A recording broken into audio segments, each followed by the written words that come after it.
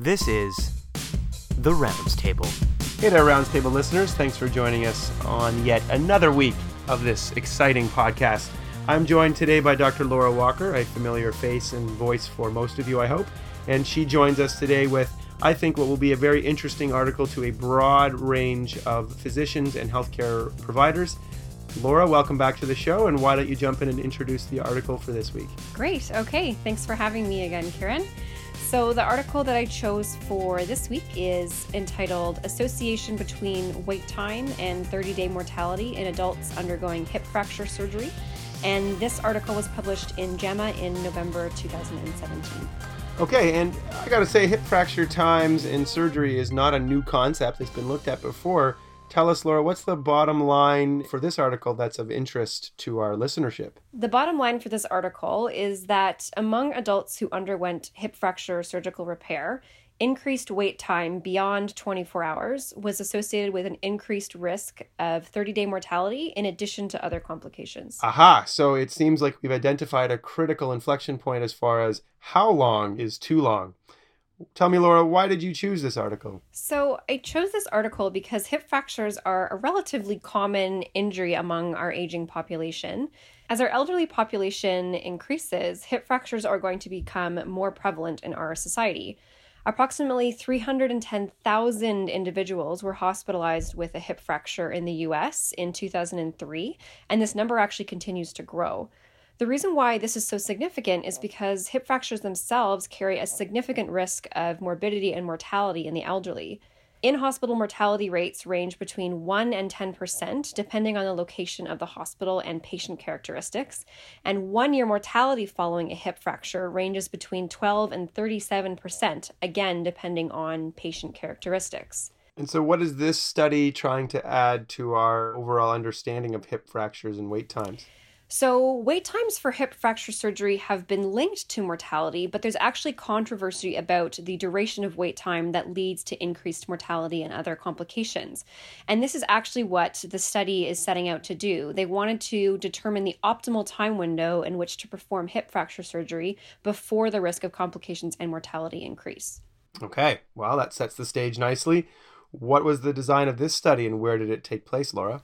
So this was a retrospective cohort study that was conducted using administrative data from 72 hospitals in Ontario for a 5-year period, ranging from 2009 until 2014. And who were the patients they included in this study? So patients were included in the study if they were adults undergoing hip fracture surgery in Ontario during the study time frame. Patients were excluded if they were non-Ontario residents, if they had died on or before their index date, if they had an elective hospital admission, if their hospital arrival time wasn't documented, or if they had a prior hip fracture dating back to 2002. Seems fair. And what was the exposure that they were looking at? So the exposure was the wait time for hip fracture surgery, which the investigators defined as the total time that elapsed between the patient's arrival in the emergency department and their surgery. And what was the primary outcome as far as examining wait times for hip fracture surgery? So the primary outcome that they measured was 30-day mortality. Secondary outcomes included medical complications, specifically myocardial infarct, DVT, PE, and pneumonia, and they measured these at 30 days, 90 days, and 365 days. To determine when the risk of these outcomes increased, rather than arbitrarily dividing patients into early and delayed surgery using a randomly chosen cutoff time, the researchers actually used risk-adjusted restricted cubic splines modeling to determine the probability of complications according to the time elapsed from the emergency department arrival to surgery in hours. They graphically displayed the relationship between surgical wait time in hours and mortality to determine an inflection point or cutoff point when mortality and complications began to arise. So we're taking pretty much all comers who have an emergency hip fracture in Ontario, and so long as we're able to document when they arrived in the emergency department, we're measuring the time from the arrival to the time that they get their hip fracture fixed, and then we're following them to look at their 30-day mortality. And it's sort of different because you're now looking at every time interval from the beginning to the end, as opposed to arbitrarily defining a random time that you might call early versus late. Does that have it right, Laura? Yeah, that's exactly right. All right. So what did they find? So there were over 42,000 patients who were included in the study. Their mean age was approximately 80 years, and over 70% of them were women. And the mean time to surgery was 38.8 hours. When did complications begin to increase as far as wait times? So the researchers found that with respect to wait times, the 24-hour mark was when the complications began to increase. They therefore used this 24-hour mark as the inflection point and then divided patients into early and delayed surgery groups based on this cutoff time. Using this new definition, approximately 33% of patients received early surgery and 66% received delayed surgery. Those who received delayed surgery had a 30-day mortality rate of 6.5%, compared to those who received early surgery, who had a 30-day mortality rate of 5.8%, resulting in an absolute risk difference of 0.8%, which was statistically significant. In addition, those in the early surgery group had significantly less rates of complications, including PE, MI, and pneumonia at 30, 90, and 365 days. Rates for DVT were not significantly different between the two groups, and the rates of surgical complications, such as dislocation and hardware removal, were not found to be affected by wait time. Sounds like they nailed it on this study. But I got to ask the obvious question, Laura. We're talking about a retrospective administrative data study where obviously these types of patients who have early, less than 24 hours, or late, greater than 24-hour hip surgery wait times might be very different. So were they the same or were they very different at the baseline? So the patients were found to be different at baseline. Those in the delayed surgery group were actually found to be more medically complex than those in the early group. However, they did use propensity score models to adjust for potential confounding factors. And these factors included age, gender, medical comorbidities, type of fracture and surgery, severity of the injury, the surgeon volume and experience, hospital volume and type, and length of surgery. And these findings held true after they had adjusted for these confounding factors. Okay, so pause for concern, but they've done some fancy statistical modeling to help adjust for it. What do you think overall on the balance of strengths and limitations in this particular study?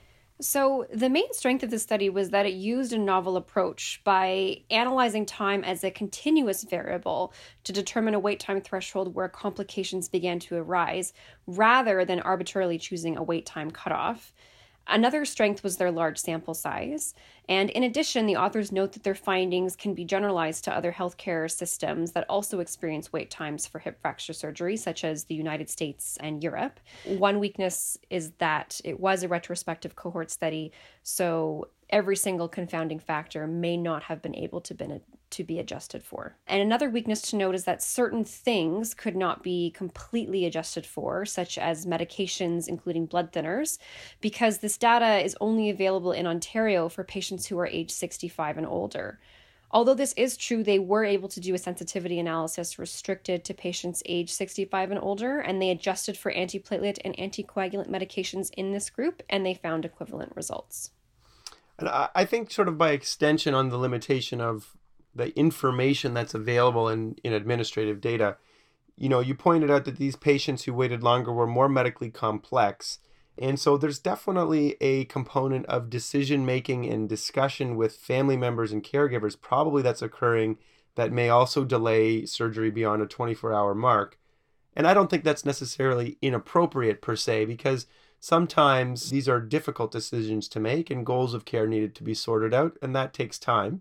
And so, I think that while it's an important finding, the caveat about not necessarily rushing to surgery just based on the fact that time is life, so to speak, from this finding in the setting of hip fracture, it's still important to have those conversations.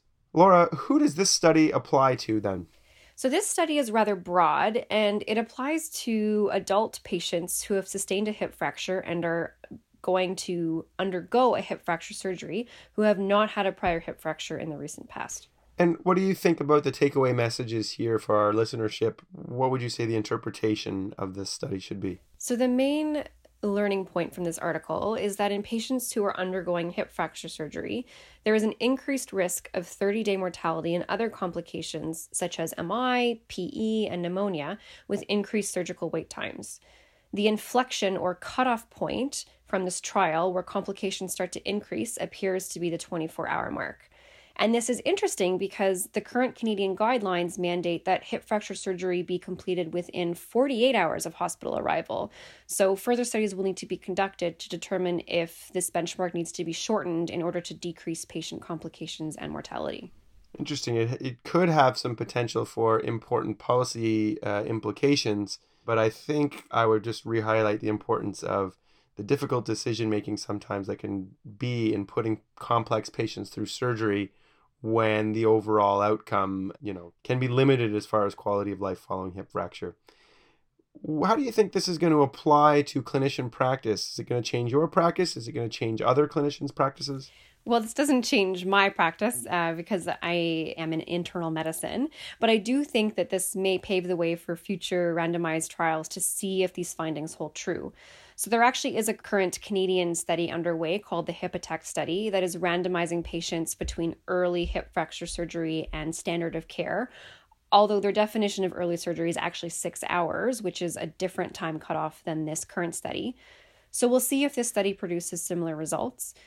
Ultimately, if there are multiple studies that eventually show a mortality benefit for earlier surgery, the Canadian guidelines may have to be adjusted accordingly. And this will require a change in practice, as the authors of the study suggest, because this study showed that 66% of patients did not receive surgery within this 24-hour time frame. So if a new time frame were to ultimately be put in place, performance improvement measures will need to be undertaken in order for hospitals to meet this new target. A door-to-nail time, so to speak, in the world of door-to-needle for stroke and MI. Thank you, Laura. Fantastic study. Really interesting, very relevant. Let's move on now to the study that I chose for this week, which is examining the association between clinicians who deny specific patient requests for a variety of things and the patient's rating of satisfaction with their physician. This was published in JAMA Internal Medicine in November of 2017, and the first author was Anthony Durant. Sounds very interesting. So what's the bottom line for this article?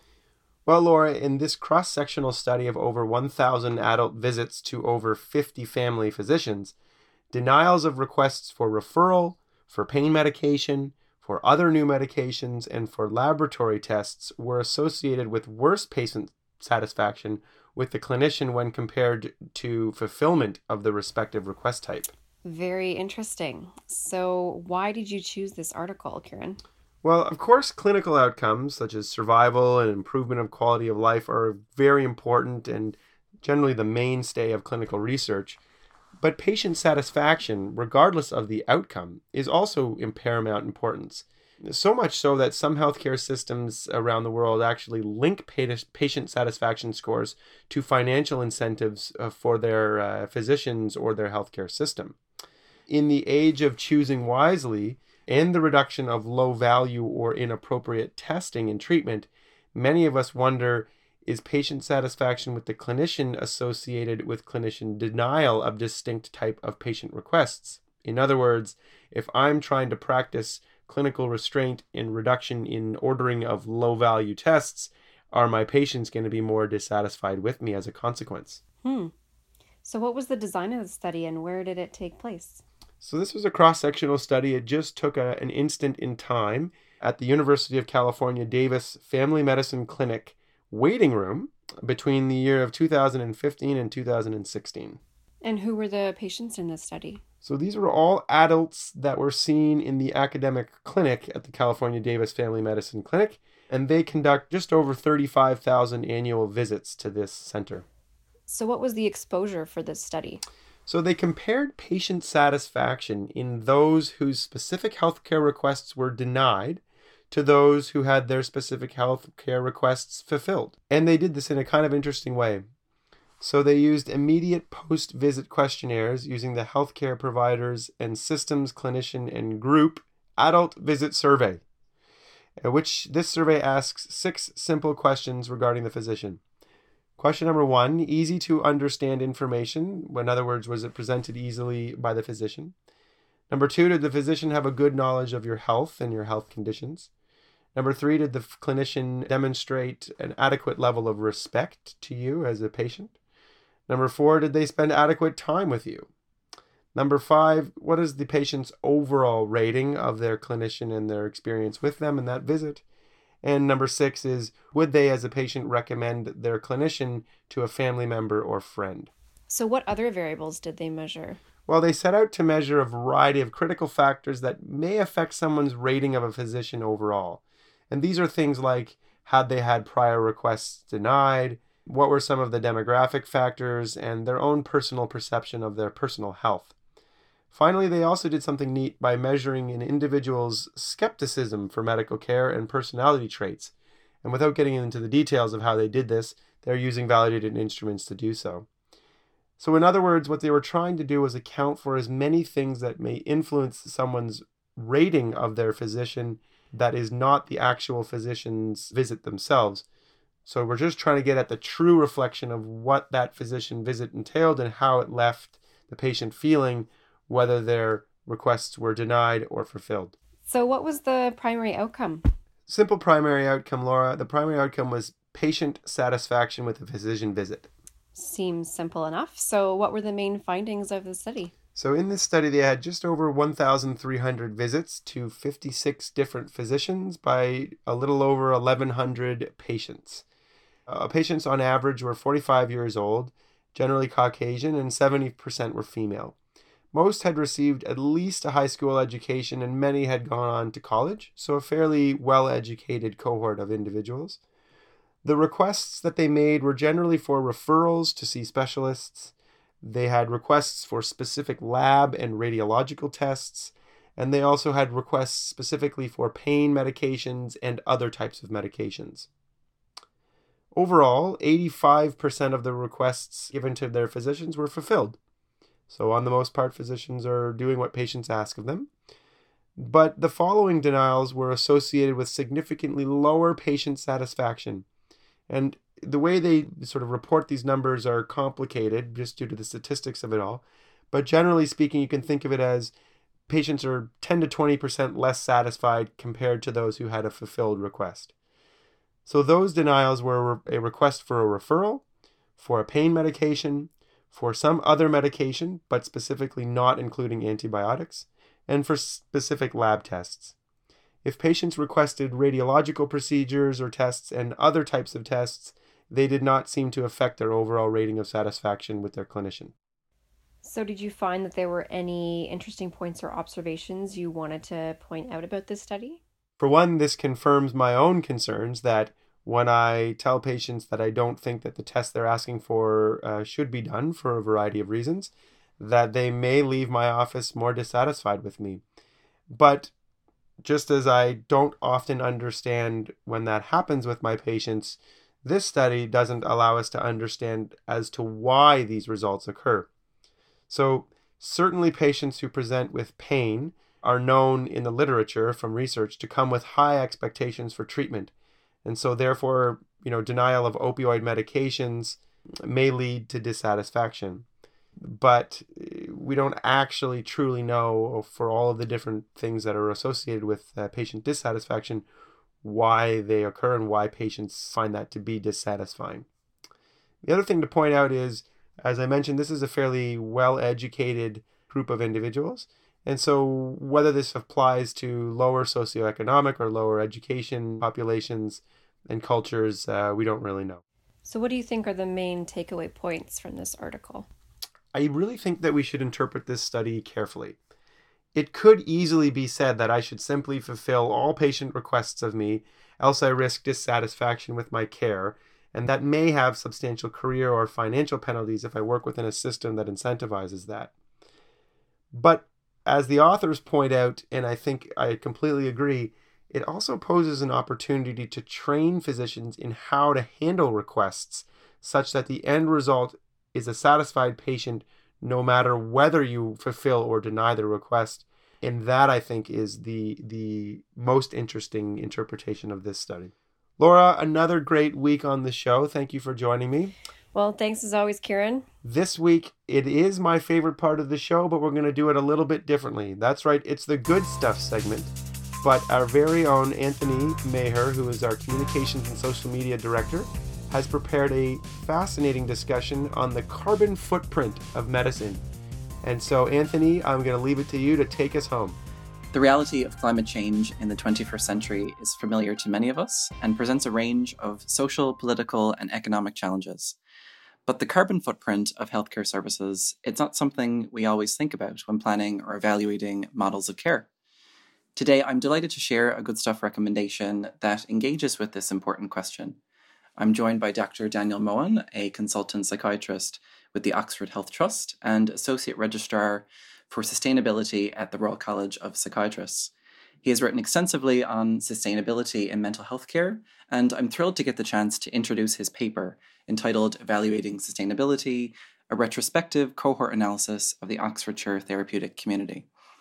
This paper offers an analysis of the financial costs and greenhouse gas emissions associated with a therapeutic community service for those with personality disorder. It is the first of its kind to measure the carbon footprint of a mental health service. Dr. Mohan, thank you for joining me today. Thank you. I wonder if you could share with our listeners the rationale and inspiration behind the paper. Well, the mental health and the health impacts of climate change are going to be very significant. And we as doctors need to be aware of the very large contribution we are giving to climate change through our healthcare services. The US healthcare system, if it was a country, would be the 13th largest emitter of greenhouse gases as a country in the whole world. Now that is very, very significant. Bigger than the UK itself. We have a duty to reduce the carbon footprint associated with healthcare, and most of that is related to clinical factors such as medication and equipment. And building on those ideas, I wonder if you have any insights on how we might achieve sustainability in healthcare more generally. So thinking about the takeaway points from this paper that all clinicians should know about. This paper says that there are things that we can do which and intervene with early to prevent illness, to empower patients to manage their own illness, which can reduce the carbon footprint of the wider healthcare system in the community. But also, most importantly, actually, we need to look at waste in services. We need to reduce waste. Over-medication, over-investigation are big causes of unnecessary carbon footprint. We've done the most extensive analysis in the UK of breakdown of the carbon footprint, and about 25% of it is medication. That's the carbon embedded in medication. And if you think about the amount of over-medication or thrown away medication, non-concordance, and the unnecessary blood tests that we do, there's lots of ways that we as doctors can make a real impact on the carbon footprint of healthcare, which is, again, a very significant issue, bigger than air travel worldwide, far bigger. Well, thank you very much for sharing those insights. Thank you. The Rounds Table is hosted online by Healthy Debate. You can read more at healthydebate.ca/roundstable, follow us on Twitter @roundstable, or on Facebook at facebook.com/roundstablepodcast. The Rounds Table would not be possible without our fantastic team of on-air and behind-the-scenes members. Thank you to our producer, Emily Hughes, audio editor, Emilio Garcia Flores, communications director, Anthony Maher, segment developer, Shaliza Halani, and faculty mentor and founder of the Rounds Table, Amol Verma. I am your weekly host, Kieran Quinn. Join us next week for an irreverent discussion of the latest medical research, because who knows what they have in store for us.